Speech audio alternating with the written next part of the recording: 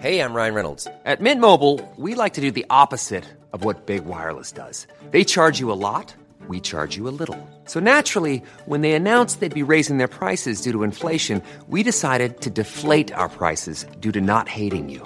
That's right. We're cutting the price of Mint Unlimited from $30 a month to just $15 a month. Give it a try at mintmobile.com/switch. $45 up front for 3 months plus taxes and fees. Promo rate for new customers for limited time. Unlimited more than 40 gigabytes per month. Slows full terms at mintmobile.com.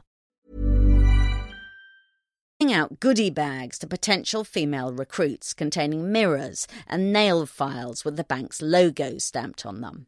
But the mani-pedi event strikes me as even more ill-judged than the nail files, which, though stupid, required no active participation and could easily be slung into the bin.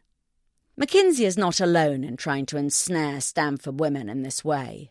Not to be outdone, Bain is next month hosting something even more crass, a female-only cooking event. At a time when "get back to the kitchen" has become the sexist taunt that schoolboys throw at bright girls in the classroom, such an event seems awesomely unfortunate. What next, one wonders? An event sponsored by BCG involving ironing and dusting?